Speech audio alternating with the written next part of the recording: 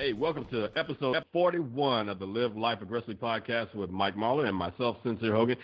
Dude, we're almost hitting that 50 episode mark. We're almost at the halfway point to making to 100. Yeah, man. That's pretty awesome, man.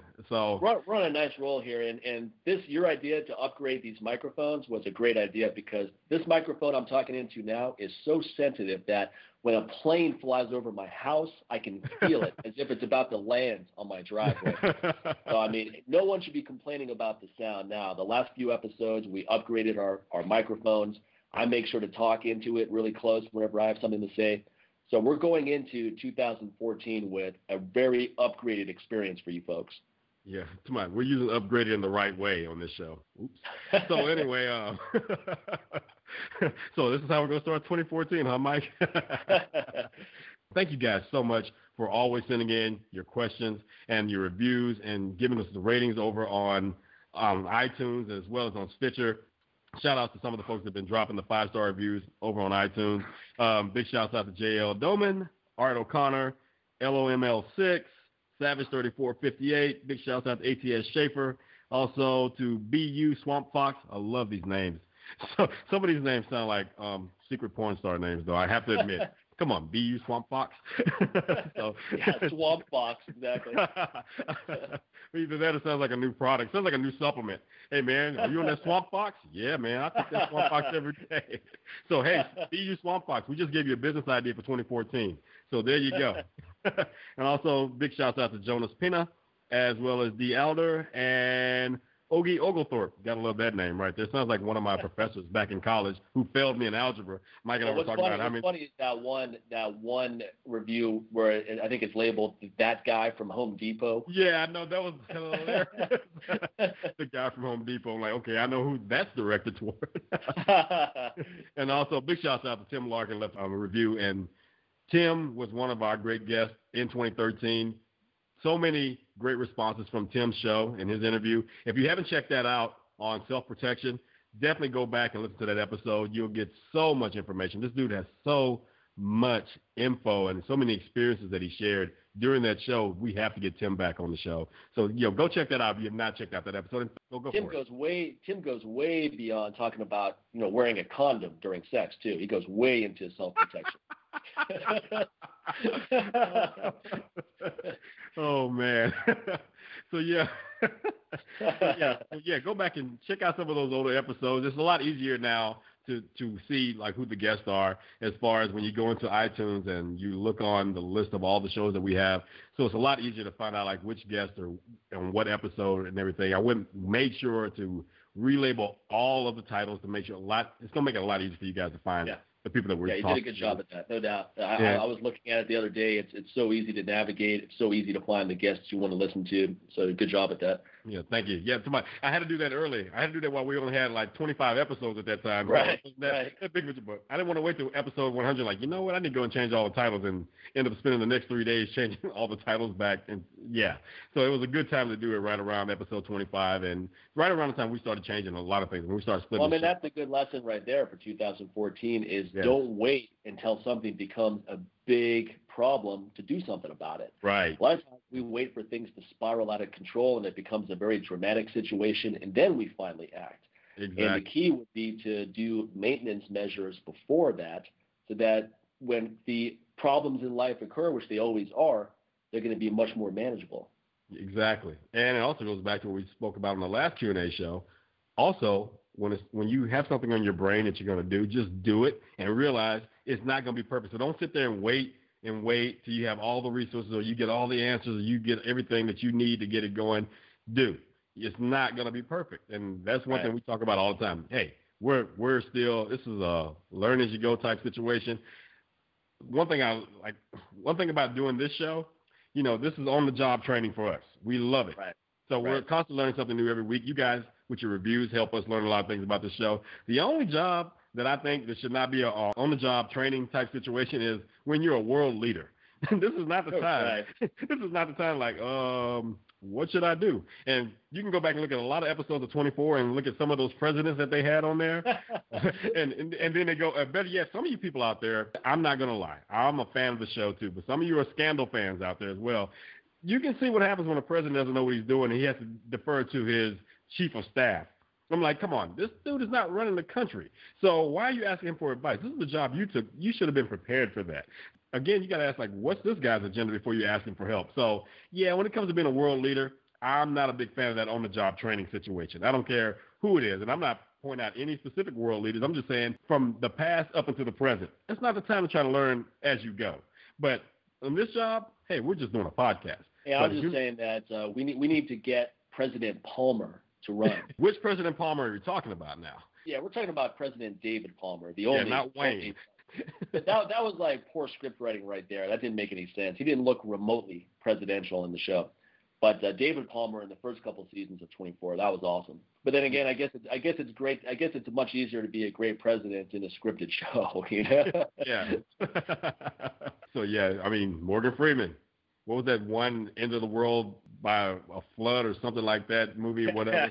It's like, dude, you got Morgan Freeman as the president. I mean, this dude's looking all calm and collective. It's like, yeah, why can't we have that guy?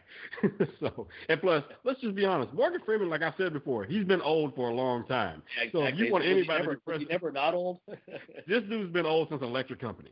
Okay, so I mean, even Rita Moreno, who's also on Electric Company, she looked younger then than she did when she was on Oz as Sister Peter Marie. Yeah, so, right. But Morgan Freeman has looked exact freaking same since 1972, 73 on Electric Company, all the way up until now with Bucket List and anything like that. So it's like this dude's been old forever. So if you want anyone to be president, let that guy be president because obviously he's not going to die anytime soon.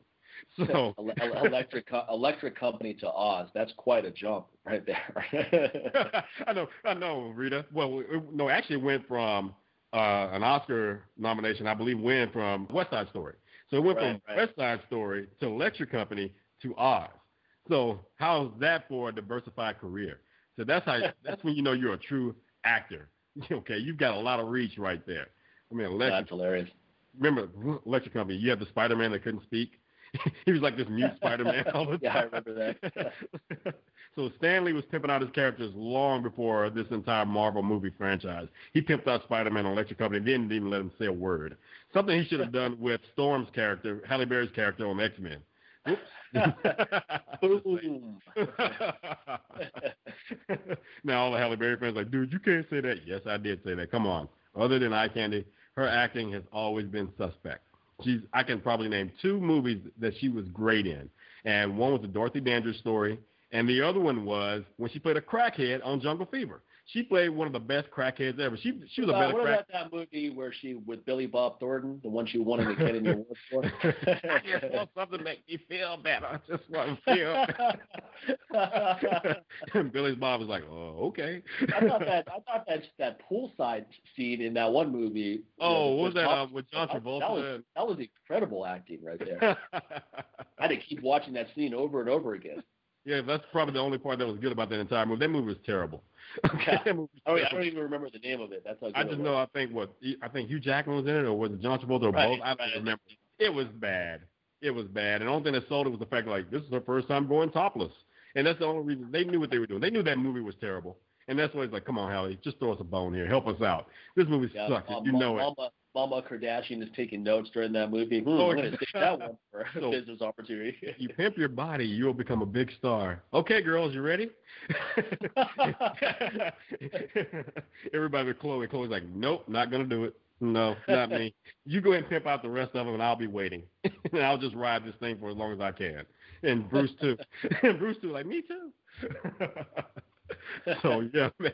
All right, so let's just go ahead and pull it back, and let's talk about a couple of things for 2014, man. Of course, everybody's getting ready for the influx, especially in the fitness industry. Got that influx of customers and clients and potential people and prospects calling up, getting ready to sign up for gyms and sign up for your services as personal trainers and coaches out there. Everybody's getting ready to make a change, okay? Right. And we're not talking like Michael Jackson, man in the mirror right here. Problem is they don't like the man in the mirror they see or the woman in the mirror, and that's why they're coming to you. Here's the flip side of that. That first month, people, and I'm pretty sure most of you already know this, yeah, everybody's going to be gung-ho until they realize it's not going to be a quick fix, and it's no different than last January 1st.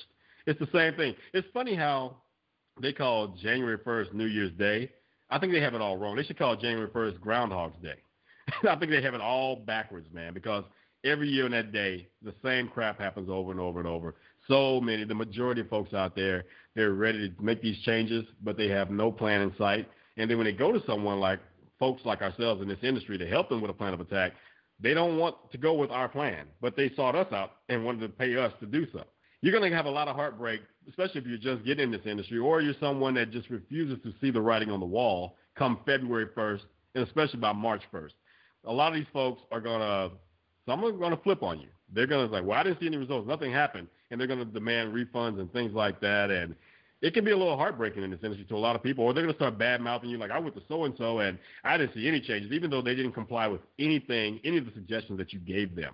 So it really starts to mess with you, especially if you're fresh in this industry. It starts to mess with your brain and it starts messing with your confidence. Like, well, dude, how you going to sit there and just, how they bad-mouthing me like that? They don't, I mean, I'm not even that type of person. How can they just say those things about me and saying I was just greedy, I just wanted the money, and I could care less about them? Now, albeit there are some people in this industry that are like that, but the majority of folks, the majority of coaches and trainers out there, they are those folks that want to help and bring change to people and help them become better people as far as their clients and help them be successful. So I think there are far more, as far as the ratio of good coaches with good intentions compared to those who would just suck ass and they're all about the money and try to make a quick fix and put out crappy products, crappy programming and things like that. I feel like the good always outweighs the bad in this industry for the most part. It's just we tend to hear more about the bad. And right. So I'm saying you got to put on some thick skin and get ready because, A, it's not just that you are an entrepreneur in fitness. You're an entrepreneur now. And that's what happens. When you're on your own, all eyes are on you regardless. So it's about how you deal with the negative feedback.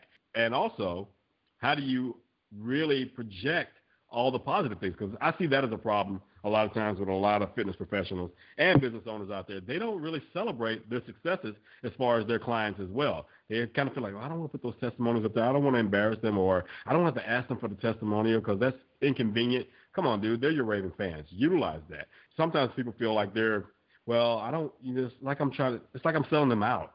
I'm trying to do this just to build my business. And I mean, the reality is most people are happy to give you testimonials. They like to see their name on your website as much as you like to see the testimonial up there. Exactly. It's a compliment for them as well. And when you've done something to help people out, there's a natural inclination for them to want to return the favor as well. Mm-hmm.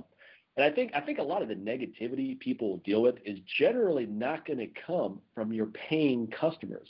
It's going to be from someone who just wants to be a heckler. I mean, we were laughing about it before we recorded today because I got a nut job email last week, and I get this.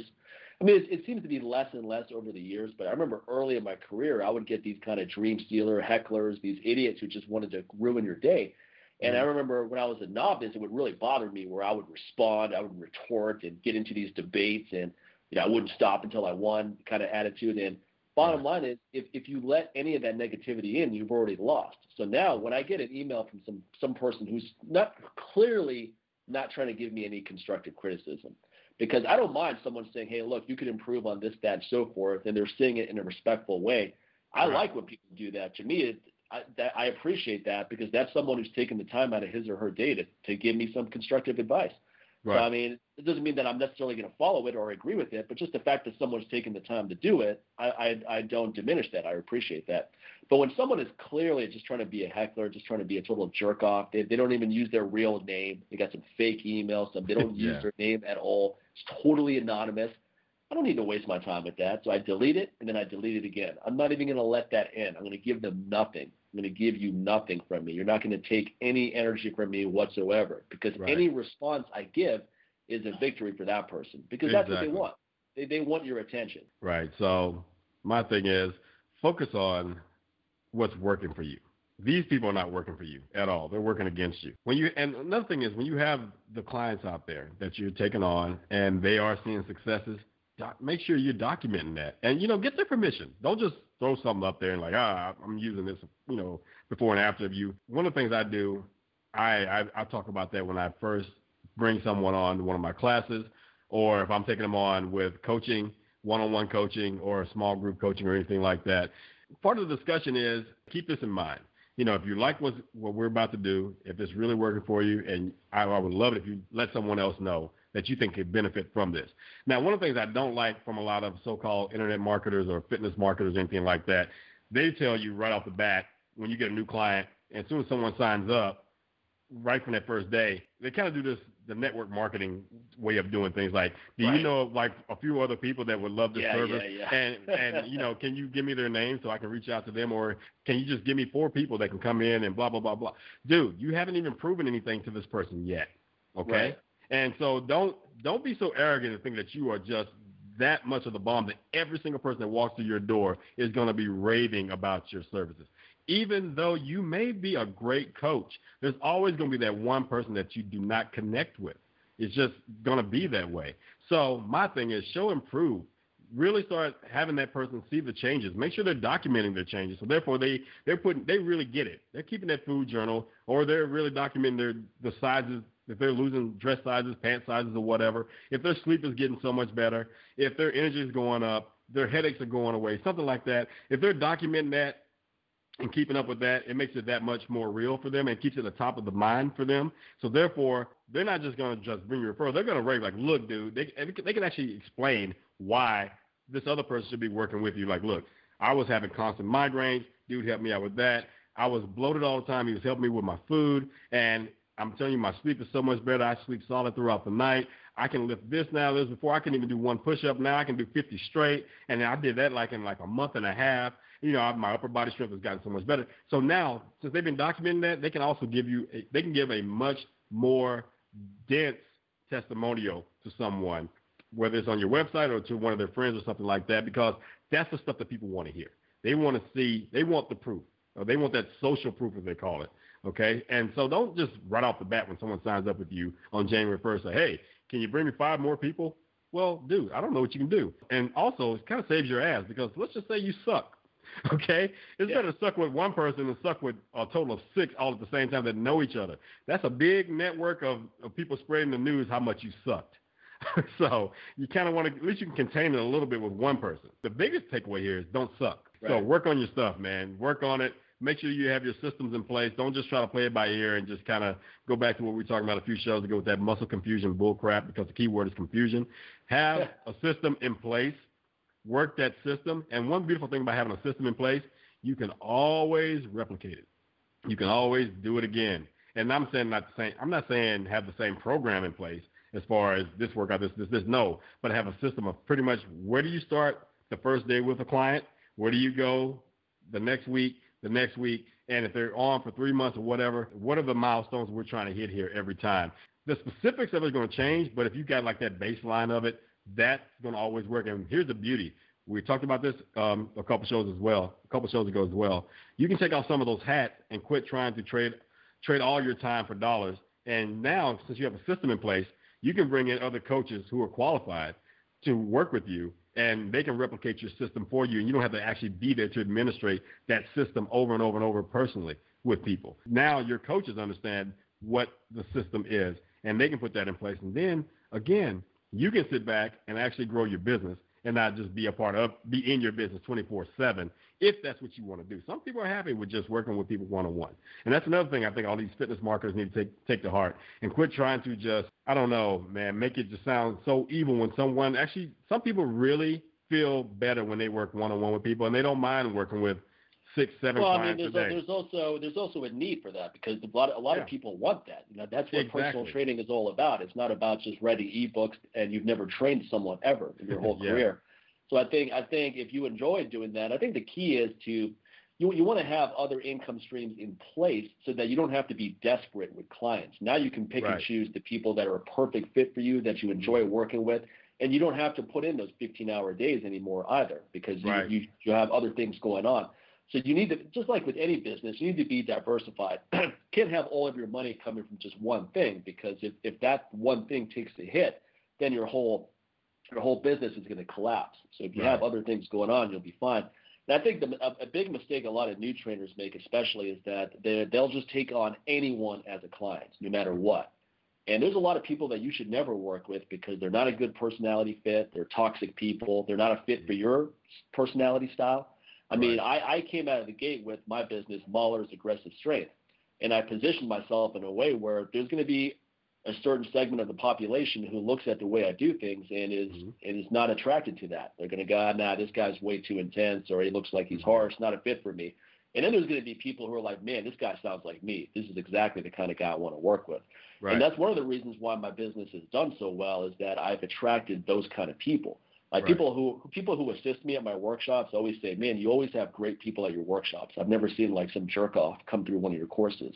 Right. And I haven't had any kind of jerk off person since early in my career, because now Right. it's, you price yourself in a way where you're going to attract those people. And then you also position yourself in a way where you're going to attract the people you want. And then you can't be afraid to fire people that are not a fit either. I mean, I've had a few idiots over the years that were just totally unreasonable. I mean, they're a week into the program and they're going, I haven't noticed anything yet. If I don't notice any results by next week, I want a refund, and I'll give them a refund right there on the spot. Bam. Guess what today is? Next week. Yeah, exactly. Let me beat you to the punch. Yeah, I'm going to give you a refund right now. See ya. Because, I mean, that's a totally unreasonable attitude. Okay, I can understand if after a month or something and you're not seeing good results, you're going to be frustrated. But we can work with that too. You know, I've had people that are going, you know what, I didn't really get the results I wanted out of that 3 months, but would you be willing to work with me for another 3 months pro bono to see if you can get me where I need to go? And I'm like, yeah, sure, that's a totally reasonable offer. But, you know, the bottom line is that you get better at this, you're going to get people good results and they're going to be happy. But also, I set the tone from the beginning that I don't do 90-day magic programs. Right. I mean, if you've been fat for a long time, or you've been out of shape for a long time, or you've been weak for a long time, it's going to take a while before you start getting in the direction of where you want to go. I mean, you'll have successes along the way, but don't expect these magical transformations in 30 days, 60 days, 90 days. Yeah, we got to get over this infomercial lifestyle, thinking that, you know, oh, look what happens in 90 days. So-and-so went down 12 dress sizes in 60 days. Like, yeah, guess what? So-and-so's a cokehead. Okay? That's one thing that you're leaving out, buddy. Okay? So we got to get out of that. Those are testimonials where that's someone who used to be in shape, and it's a lot easier for someone who used to be in shape to get back in shape as opposed to someone who's never been in good shape. Right. Even on some of those infomercials, you need to really listen to the entire testimony of that paid actor. Okay? So a lot of times they'll tell you, you know, I haven't been this in shape since I played football in high school. And stop right there. This person was an athlete at one time. Or, you know, I haven't been this in shape since I worked out in college. Stop. Pause right there before you start getting all excited about what they're going to say next. This person's worked out before. Their story has nothing to do with you if you've been sitting on the couch all your life. Or if you were the kid in PE in elementary school and you didn't participate, you sat up in the stands and you did your homework all the time. Or you always came to class with a note from your mom saying why you couldn't participate in class that day. So this guy has nothing to do with you. You've been pretty much probably the most exercise you've had is walking to the fridge or something like that, and where just the thought of exercise just makes you just tremble because you haven't done it. So guess what? You and that guy on that infomercial don't have anything in common. That's why a lot of times, again, you got to seek, okay, what is your backstory? People who listen to the show right now, if you're not a fitness professional, if you're not a coach, if you're not a trainer, if you're just a consumer or someone that is interested in fitness, if you are seeking a coach or a trainer, you need to bring them the whole story, as much of the story that you can provide. Give them the backstory, man. So therefore, it better assist that coach or that trainer to start putting something together for you that's going to work for you. Don't just come to saying like, yeah, man, you know, I haven't worked out in the last few years. Which has been about 20. Okay, but I haven't worked out in about 20 years, man. And, you know, basically they're just telling you it's been a few years, and they kind of let themselves go. Well, a lot of times they never were going anywhere in the first place. So it's always, and you know, I eat pretty healthy. I eat pretty good. Okay. First of all, it's pretty well. Okay, so that's just Margaret Mosley. That's my English teacher from high school, constantly just sitting over my shoulder like, no, it is pretty well. Do not say pretty good. So anyway, so I eat pretty good, and you know, I eat fairly healthy. You know, I do. You know, I eat this and I eat that. I have my protein shakes.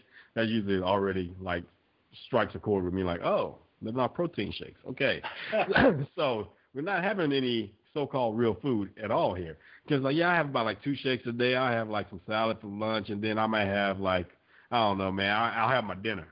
Now, notice dinner doesn't get a description. It just says I have my dinner. Dinner is what they pull out of the microwave. Exactly. So you need to tell the whole story. That's why when I speak with someone, I like to know everything. Like, okay, dude, let's talk about your sleep. Let's talk about your job. What do you do? How long do you work? How often do you have off days? What do you do on the weekends if you are off? What is a typical weekend? Well, I sleep in on Saturday. Oh, okay, let's talk about that. Then that whole sleeping in thing is such BS. You're not doing your body a really good thing if you're trying to sleep in every Saturday. Sometimes you need to have some rest and you just need to just do that. But if you need to just conk out on a Saturday, then you need to really start evaluating what's going on here with my sleep on the other 6 days of the week. Sometimes that body's going to be like, okay, this is it. Since you're not going anywhere, you're going to be in bed till about 3 or 4 o'clock this Saturday afternoon. But guess what? You've also missed most of the day and the one day that you had off. So, again, you got a question like, what's going on here for me to be this freaking tired? And the fact that I needed to have some sleep like this. So, again, I like to get the entire story. I want to know what their food is like. And even when we talk at that time, I say, when's the last time you had something to eat prior to this conversation? It's so surprising. So many people are like, it was like lunchtime. I'm like, yeah, but what lunchtime? Because your lunchtime and my lunchtime are two different lunchtimes because I don't work a 9 to 5. So they'll think back like maybe it was 11 o'clock and we're on the phone. It's 8 o'clock. So I'm like, that's the last time you've had something to eat? Yeah. Okay. So we got some issues going on right here as well. So again, you need to get that full story from the client. And if you're the client, potential client, give them a full story. Don't worry about them judging you because a lot of times that's what happens. They don't want to tell us everything because they're thinking that we'll judge them and not want to work with them. Give me as much as you can. Help me out. Then I can really start putting some things together here. It just needs to have some honesty on both sides of the story here, whether you're the fitness professional or you're the potential client. The more honest you are with each other, the more successful you both are going to have results with the program working together. So keep that in mind going into 2014 because, again, I see all these clients. I see all these coaches out there bitching and complaining. Yeah, everybody's getting rid of January 1st. Everybody, look, here's the deal. Here's the nature of the beast.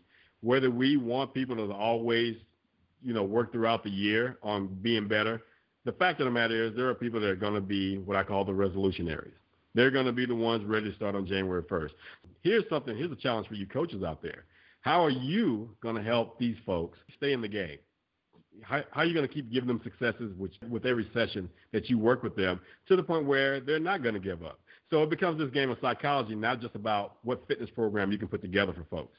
It's all about how can I get in their head and get them some momentum and help them out and remove all these barriers that they've been throwing up throughout the years, and that's why they have so many programs that didn't work out. So. Right. So I think, you got to look at it you got to put yourself in their shoes as well. You got to stop being a fitness professional all the time. Look, like we said on the other show, you got to take that Kanye approach. You ain't got all the answers, trainer.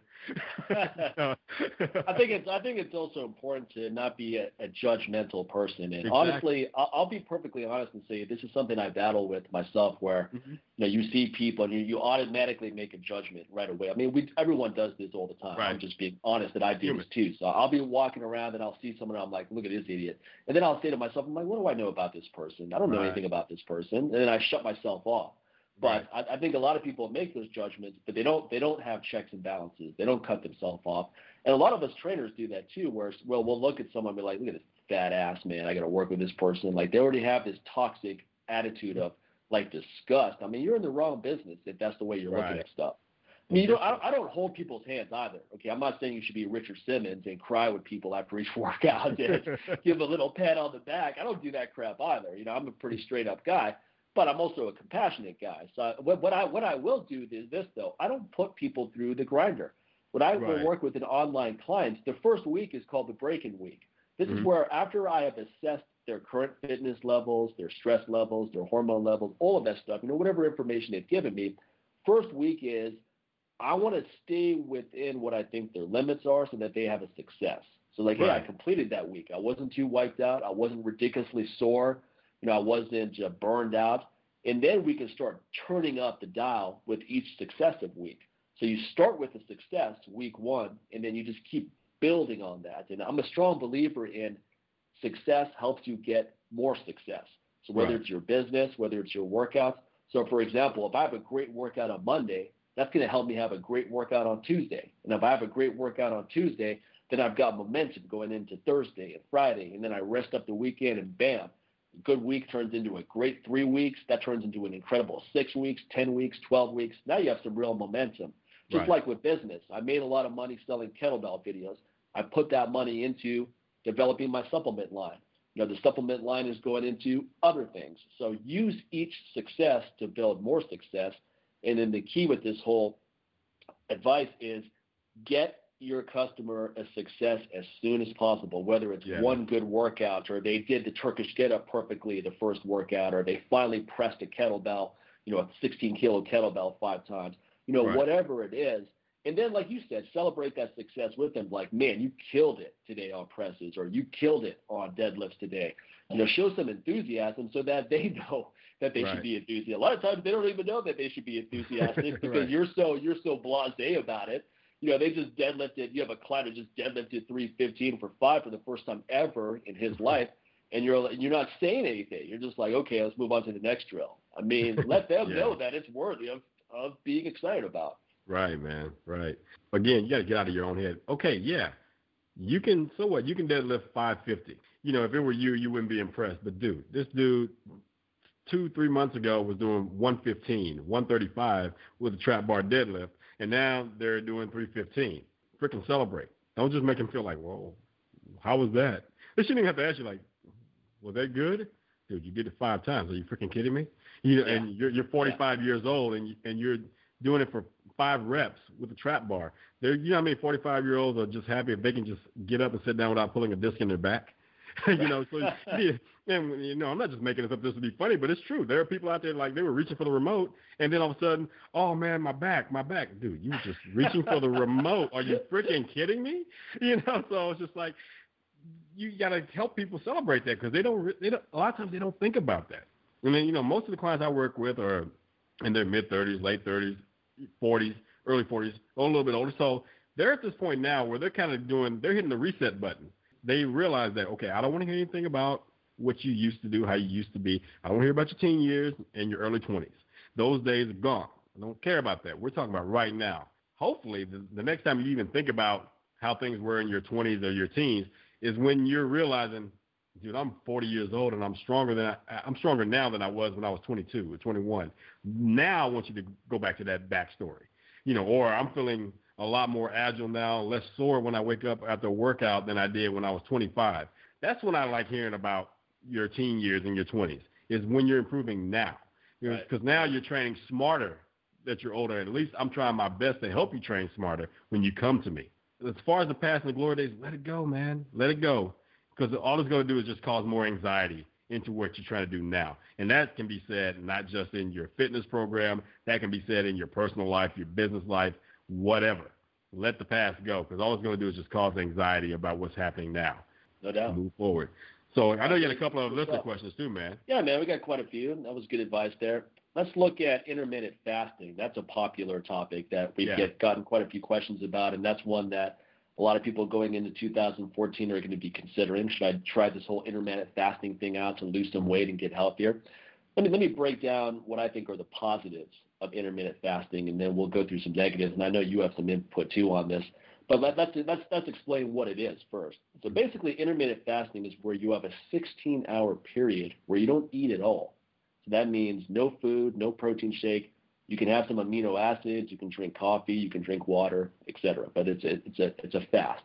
So 16 hours includes the 8 hours when you sleep. So let's say, for example, you got 8 hours of sleep and you woke up at 9 a.m. You're not going to eat until 5 p.m. that day. Mm-hmm. Now, the positives of doing this are it definitely increases growth hormone, because when you're in a fasted state for a prolonged period of time, the gut releases a hormone called ghrelin, which is a precursor to growth hormone. So it ramps up growth hormone. It's a secretagogue for growth hormone. So that's a positive thing, because growth hormone has incredible fat loss burning benefits. It's great for your skin. It's great for your joints. Great for your aging well. Also, what happens when you're in this fasted state, you dramatically improve insulin sensitivity. And insulin sensitivity is critical for fat loss and health. If your insulin is not sensitive, what happens is your glucose levels start rising and rising and rising, and you're on a fast track towards diabetes. You're going to store a lot more of the energy you're taking in as body fat as well. So what happens with this fat, you're giving your body a break from digestion. You're allowing these different organs to rejuvenate. These receptors get more sensitive. So that's another positive as well. Leptin sensitivity will improve as well. Now, the negatives are When people hear all that, they're like, oh, great, I'm going to start right now. I was like, whoa, hold on a second. Yeah. Because here's what's going on. If you've never gone 16 hours without eating, okay, again, this is including 8 hours of sleep plus 8 hours from upon arising, you're going to be in for a rude awakening. You're going to have a hard time getting through that day. And then if you think you're going to work out in that state, you're really in for a rude awakening. Right. You have to train yourself to be able to handle this thing. I mean, over time, you can get pretty good where you can go through these fasted periods and still perform at a pretty high level. You have to make sure that when you do eat, because that's the other part of it, is after the intermittent fast is over, you have a window where you get in all your calories. Mm-hmm. Now the pressure is on, though, because you have a short window to make sure that you consume all of the food you need to get you through, not only to recover from that day, but to get you through the next day's efforts. Because if you're going to go into a fasted state the next day and work out during that fasted period, you're relying on the foods you ate the day before. So, I mean, it's just not going to be that practical for a lot of people for these reasons. I mean, you have kids, you have a job, you have all these responsibilities. And if you're hungry, genuinely hungry during that fasted period, to me, it doesn't make sense to just try to mentally tough and bear it out and not eat. Because now what's going to happen is your cortisol level is going to go up, your adrenal hormones are going to go up, you're not giving yourself any energy. So now your body is basically going into a panic state where a lot of these different stimulant type hormones are going to kick into gear. That may give you the illusion that somehow, oh, I feel so energetic. I feel so energetic on that fasted period. But what's going on is some positive things, but it could be potentially negative things too, where these adrenal hormones are kicking into gear. So I think it's going to be a certain kind of person that does really well on it, and it's going to be some people where it's just a disaster for. I think a more reasonable compromise is to just take longer stretches in between each meal. So, for example, you could have breakfast, lunch, and dinner, have about 6 hours between each meal. You have 3 hours where you're going to be going to stored body fat for energy in between each meal, and this is a lot easier for people to be compliant with. And that's the real key here as well, is intermittent fasting is fun. Can you do it for the rest of your life? Can you eat that way for the rest of your life? Right. 8 hours clean window, eat as much as you want in the evening, repeat. If the answer is yes, then go for it. But if the answer is no, then it's going to be a battle of attrition. And for some people, it's going to reinforce really unhealthy eating habits, right? Like binging and so forth, where that's what you're doing. You're basically starving yourself, and then you're eating a lot, and then you're purging. So I'm not saying that people that are into intermittent fasting are necessarily coming from that realm. But people who have any kind of eating disorder, it's not going to be a healthy way for them to go either, for the reasons I just mentioned. Right. So I think the benefits are definitely there. There definitely are some benefits. I think longer stretches in between each meal will give you most of the benefits without any of the negatives. So you're not going to get the blood sugar crashes and the surge in adrenal hormones and so forth. And it'll allow you to be way more compliant in the long run. I mean, I agree. We talked about this before, and I'm all about going back old school where you just had 3 square meals a day. I mean, make it really easy. 3 square meals a day and 7 to 9 hours of quality sleep. See, I'm not the typical person who says the 8 hours of sleep, because not everybody can get that. Some people need that extra hour and get that 9. Some people can get 7 in. But the key word here is quality sleep. And how does that happen? Well, one of the first things you can do is make sure that when you have a nutrient-dense meal for dinner, don't have it so close to the time that you're going to end up going to bed. Right. So therefore, you're giving your digestive system a break, so it's not working while you're trying to sleep. If your digestive system is trying to break down food while you're sleeping, then you're not going to have a good night's sleep, because it can't really rest. So if it's working, you're working. So you're going to be tossing, turning, flipping, flopping, getting up, taking a dump in the middle of the night, getting up, and you have to pee in the middle of the night, and all this stuff is going on because your digestive system is trying to break this food down and turn it into waste. And a lot of times it's not going to sit there and hold off until you wake up the next morning. I think the easiest takeaway here is 3 square meals a day. Make sure those meals are as nutrient dense as possible. And then try to get that 7 to 9 hours of quality sleep in there. Drink plenty of water throughout the day. And again, I laugh when people say, I don't like water. I don't like the taste of water. You're drinking the wrong water. Okay, yeah. You shouldn't be tasting water. It shouldn't be a problem. Or the ones that get upset like, well, I don't like water because it doesn't have a taste. Okay, A, that's a good thing. B, obviously you probably are addicted to soda or who knows whatever else, or you're the person that you got to have the diet soda all day thing. So you might want to start trying to wean yourself off that, because eventually your body's going to be like, dude, I am 70 to 80% water, not 70 to 80% big gulp. You know, so your body's going to want what it needs, not what you necessarily want. Right. And eventually it's going to tell you whether you want to hear it or not. It's going to break down and like, nope, sorry, I'm tired of this Coca-Cola madness you're giving me all the time. I need some water, big time. I think with intermittent fasting too, if you're going to try it, then you need to gradually work into it. So, for example, instead of deciding, okay, Monday I'm going to start that, just start Monday by skipping breakfast, and then you have lunch, and then you have a big dinner, and then you do that for a week or two, see how you feel on that. And then if you feel good on that, maybe you try skipping lunch, and then you gradually work on there. And this way you also have barometers of, okay, maybe a full 8 hours is too much, but I can do 4. Now, I often wake up and I don't have anything to eat for usually an hour or so after I get up because I'm not hungry, right? Yeah. So usually about an hour or so after I'm up and around and moving and getting stuff done, I start getting pretty hungry. And that's when I have a nice power meal and get the day going. And usually I don't need to eat for a while after that. And then dinner is my biggest meal. So it is influenced by my friend Ori Hofmeckler's Warrior Diet, where during the day I tend to eat lighter because I'm busy and I just want to get stuff done. Right. At night, it's shutting off the computer, it's relaxing, having a good time. That's when I'll eat my biggest meal because I'm in a very relaxed state.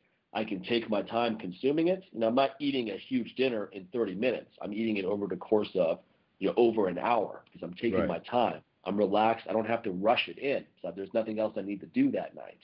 So, you're going to have to experiment with these things. But I think the key is with something like intermittent fasting, if you've never done it before, work into it gradually.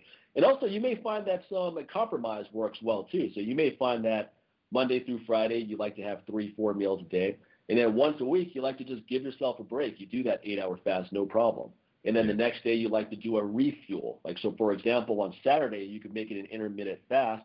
And then on Sunday, you could do a refuel day where you purposely load up on surplus of calories so that Monday you go in ready to crush it. This works very well. Yeah, Sunday, is that good family meal day. So therefore, you're not that person that wrote. Yep. Yeah, you're not the person that wrote to us a couple shows ago about they were afraid about being the Debbie Downer, at all these social events or something like that. So if you want to have the big family meal, then you can.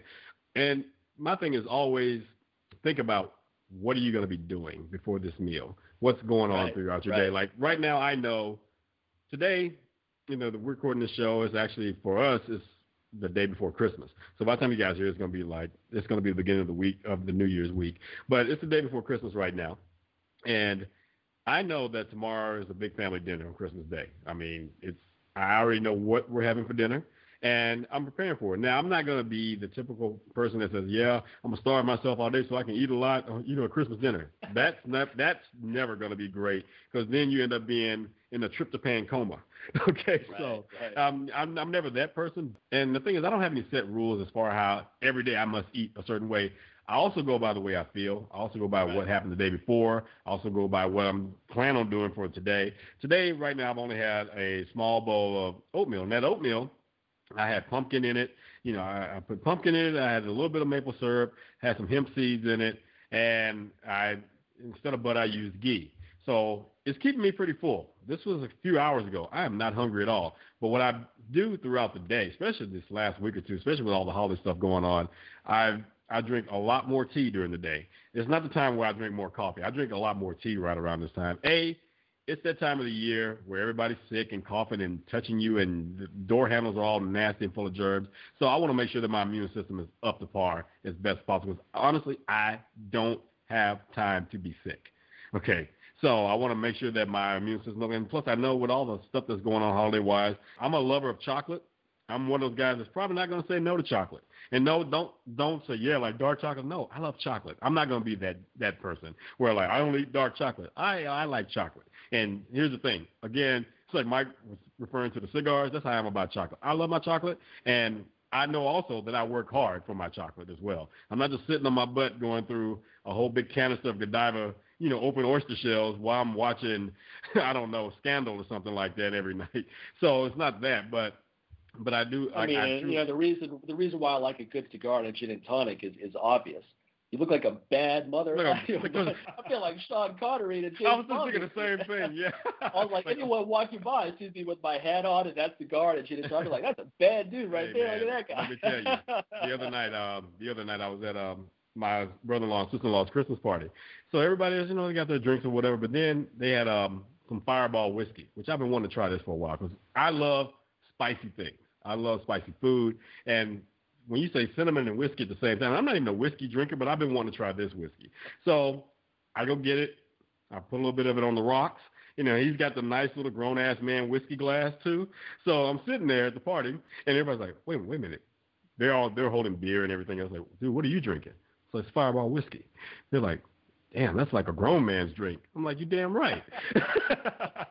It's like your whole demeanor changes when you drink certain things too, or you're doing it just like you sit there. You're like the world. You're like the Dos Equis guy now. You walk in the room, everyone's the world's most head. interesting man, the most interesting man in the world. All of a sudden, he's that guy with the hat on and the gin and tonic and the cigar. Hey man, you got the guy with the dreads, man. He's got the whiskey. What is he about?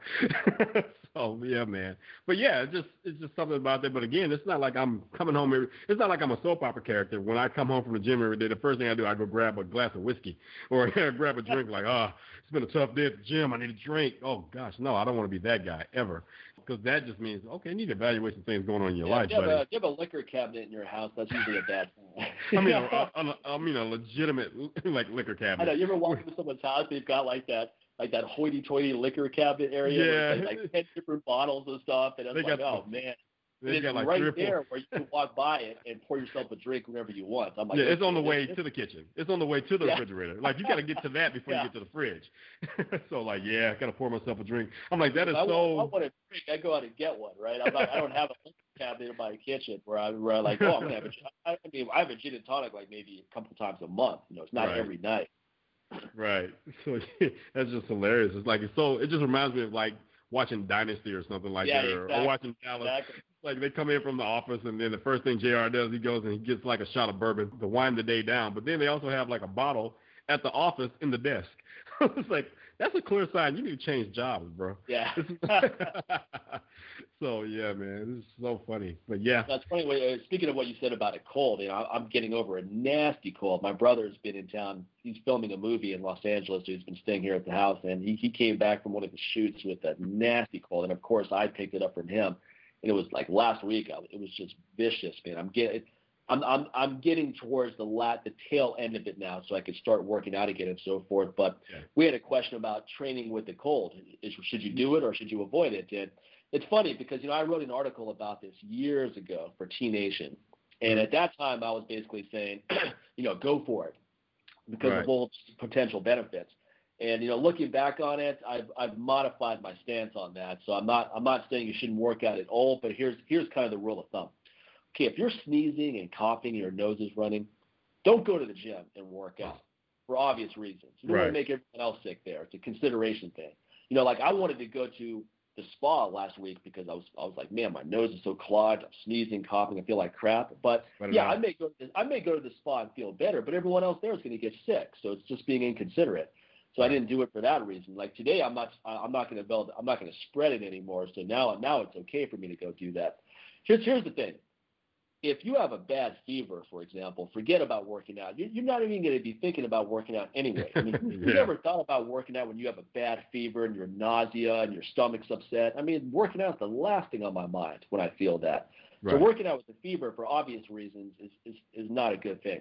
A cold is a little bit trickier. Here's the thing. A cold, here's what happens. If I go do a strength training workout when I have a cold, I will feel better during that workout. And the reason why is because my body's energy has now shifted from fighting the cold to fueling me for that workout. So all of a sudden, your nose stops running, you're not sneezing, and you're like, man, this is great, I feel better.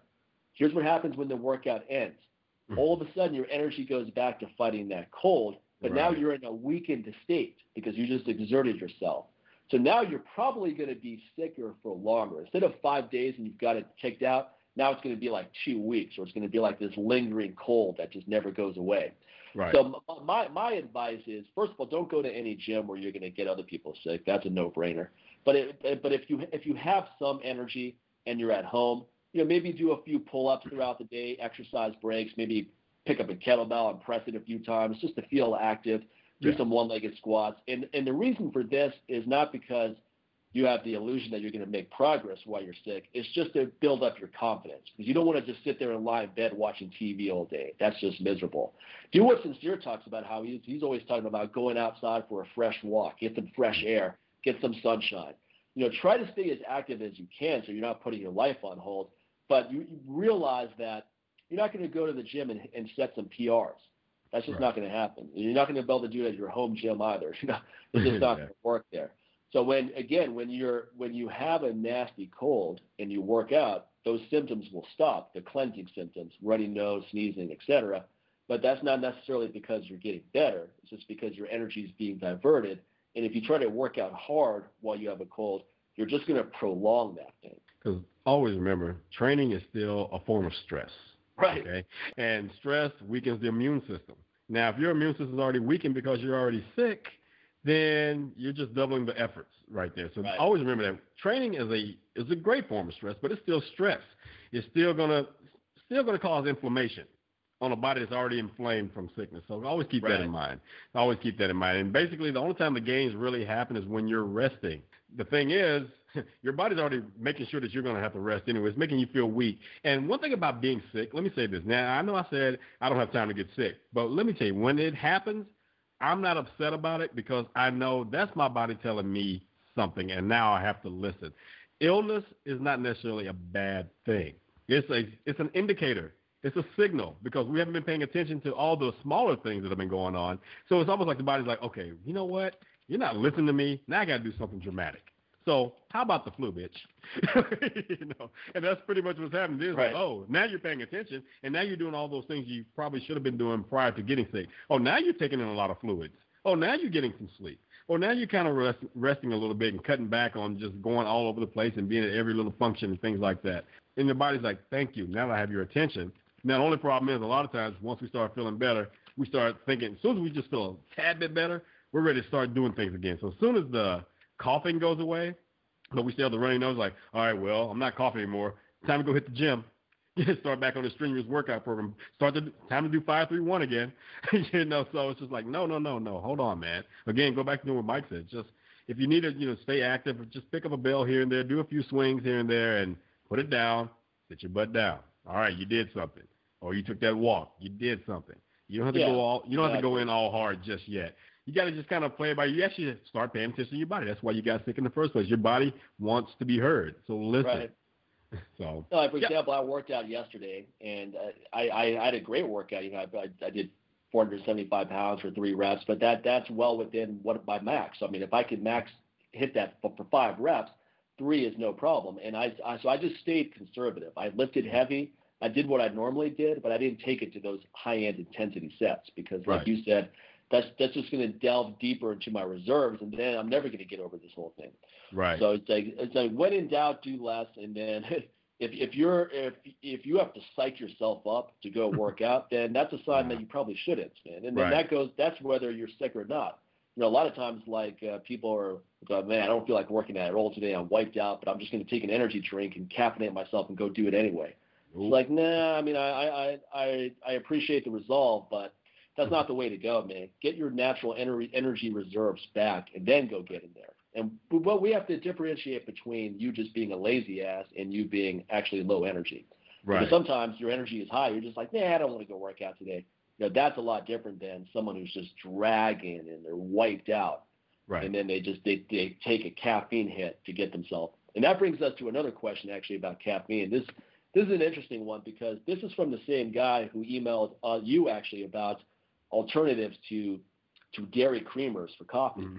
Right. And then you gave this great response to that. I mean, that was like the epic response of non-dairy creamers that you can use for coffee. Right. And that's going to be on my blog by the time you guys are hearing the show. So you definitely. Yeah, that was good. I'm going to post that. I'm going to post that.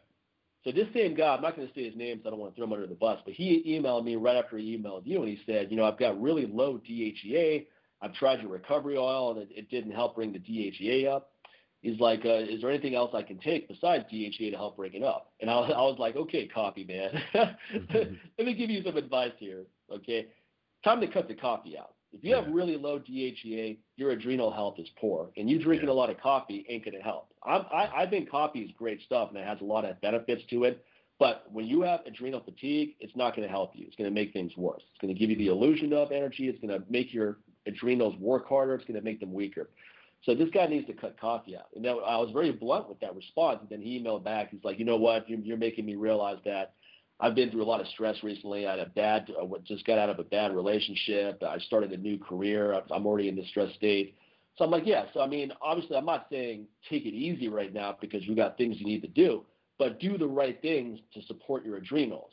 Take things like ashwagandha and Siberian ginseng and even Korean ginseng and rhodiola. These are things that will help rebuild your adrenal health. Try to get as much sleep as you can. I'm not against, if this guy's over 40, I'm not against supplemental DHEA either, at least for a temporary period. So what he could do is basically say, look, I don't want to take DHEA cream or troches forever because it is a hormone. It'll shut down your natural production over time. But let's say you're going through a stressful period where you say, for the next 8 weeks, though, I'm going to take that to get me through this period, and then I'll start balancing out more. Okay, if you're someone who's disciplined who can do that, that's a beneficial thing as well. And also at some point, like I always laugh when someone's like 65 and they're saying, what can I do naturally to increase my testosterone? I'm like, let me tell you what you can do. You can go to a doctor right now and you can get a shot, right? Because you're an old dude, man. Accept it. You're not going to get the same effects that someone who's 40 taking my natural testosterone booster is going to get, for example. And I've had guys in their 50s and early 60s get great results.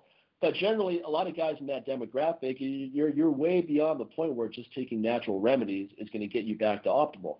So I'm not saying that every older guy should go. I'm only saying that if you're experiencing negative symptoms of low testosterone, then go to a doctor and discuss that and see if it's a good fit for you. Exactly. Yeah, and that's one of the reasons why, like I said, between staying up late and working on the show and editing things like that, I've cut back. As much as I love coffee, I've cut back. And what's funny is, like, I haven't had to force myself. I listen to my body, and I can actually tell, even when I drink it, how it feels now when I drink it.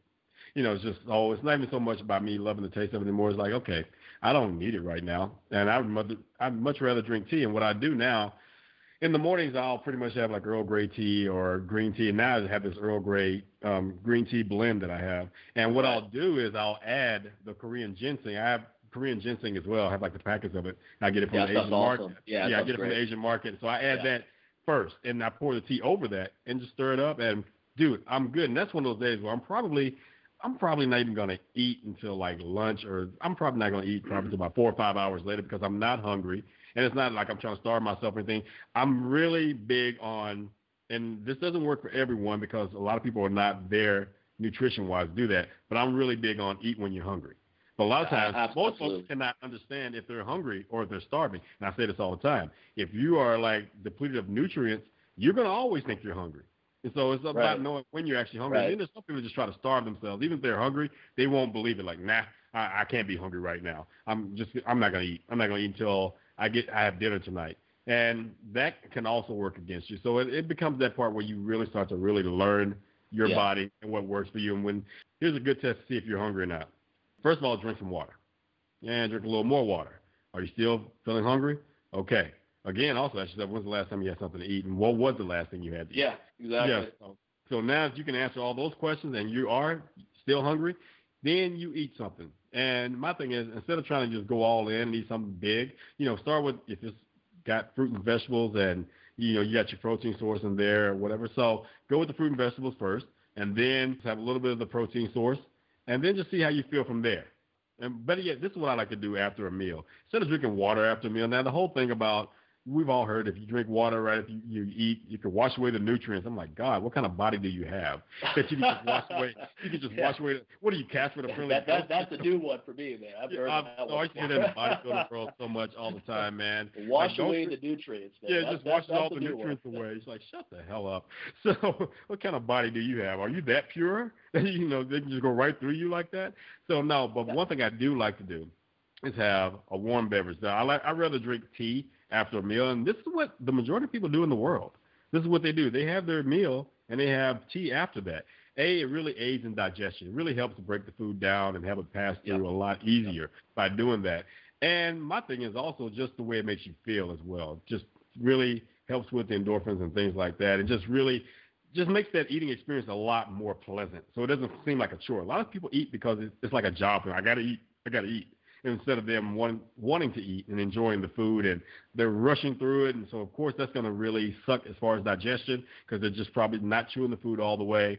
So now they're gassy and they're burping and everything else that's going on. So, again, I like having that warm tea after that. Sometimes I'll just have black coffee after that. So my thing is, when it comes to coffee as well, having after a meal, I'm not necessarily a big fan of having coffee that's like a latte or something like that, because that's when you're really going to start feeling a little bloated, even if you use all those milk alternatives that I talked about, because it's just a lot going in after the food that you have. And it's just something about protein and a protein source, whether it's meat or whether it's from legumes or something like that, and then backdooring that with some type of milk, it's not a great combination. And the thing is, if you have black coffee and it's not that great, you should check your coffee source. You should check your coffee source and stop buying cheap coffee. Find a local roaster and really get some great local roasted coffee beans. Also, check your water source. Your coffee and tea is only going to be as good as your water. And if you have crappy water that's contaminated and got all kinds of rust and everything else, don't expect to have good coffee and good tea. It's just never going to happen. Now, if you get some filtered water, and I'm telling you, you will see the difference big time in how your coffee and how your tea will taste when you change your water. It's tremendous. I mean, I use a water distillation unit, which is even more high level than most filters. I mean, it gets rid of fluoride and everything completely. And you should look at this container after each batch, like all this nasty residue at the bottom, all this rust-looking material. I mean, you have to use like this cleaner after each batch just to get rid of all of that stuff. And that's what you're drinking. When you're not using either a really good filtration system or a good water distiller, that's what you're taking in each day, this nasty gunk on there. You know, so much of the contaminants that come into our body is from the water supply. Because think about we don't like to think about it, but when you flush the toilet, let's think about it. All that stuff is going into the water supply, and then people flush medications down there. I mean, there's all kinds of stuff going in there, and then they're allegedly filtering all that stuff out and then sending it back to you to drink. Okay, so I'm not willing to trust that they're going to do the best job possible to filter out everything. I'm going to take the additional measures. Yeah, especially these cities that are on budgets and they're broke, and you got places like Detroit filing for bankruptcy. You think they're caring about the water supply in Detroit right now? They have bigger fish to fry. They have bills big time.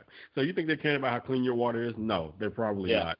So I say go ahead and invest in a proper filtration system, man. And if you can get one where you can just, like what Mike has, or you can get one throughout the house like what we have, do it, man. It's worth it. Throughout the house is a good one. What you guys have is badass, man. I mean, that's the ideal, where like the entire house now is good. Like when you take a shower and you're not like these little red bumps and you're not scratched, right. That says a lot about your water right there. Or the fact that I drink my water right out of the faucet, and I always like to take the test. I like to look in the glass and put it up to the wind, put it up to the light and just see. Is anything swimming? Like, oh wow. Yeah, exactly. A lot of particles in there. Stuff swimming around looking at you like, hey. It's like little micro fibers of toilet paper in there. I mean, it's so disgusting, dude. It'll make you vomit, man. I mean, you that's toilet paper.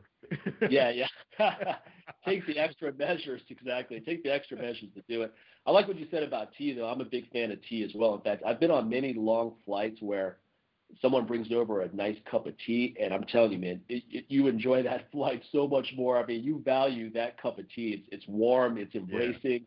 It calms you down on that flight. Yeah, man. It helps with the anxiety of a flight. It does so much because better than alcohol. Tea has caffeine, but it also has theanine, which is an amino acid, which is an anti-anxiety amino acid. So it does help calm you down. So that's the great thing about tea is even when you drink a lot of tea, you notice you don't get that coffee kick where you've had too many espressos, for example, because tea has that theanine, which is really good for anxiety. I mean, I can have a couple cups of tea in the evening. It's not going to affect my sleep adversely at all. No. So, and I'm very sensitive to caffeine. If I have a cup of coffee at night, forget it. I'm not going to sleep at all that night. But black tea, green tea, white tea, rooibos tea is also great stuff. I mean, I'm just a big fan of rooibos is the tea bomb, as well. man. Yeah, man, that stuff is badass. There's the blueberry one that you can get at Whole Foods, the whole leaves. In South Africa, every hotel you go to has that. Yeah, it's very popular out there. It's just ubiquitous in South Africa. Yeah, I remember posting about that. Actually, I think I did it, and I did a post for, I believe, My Mad Methods talking about those benefits.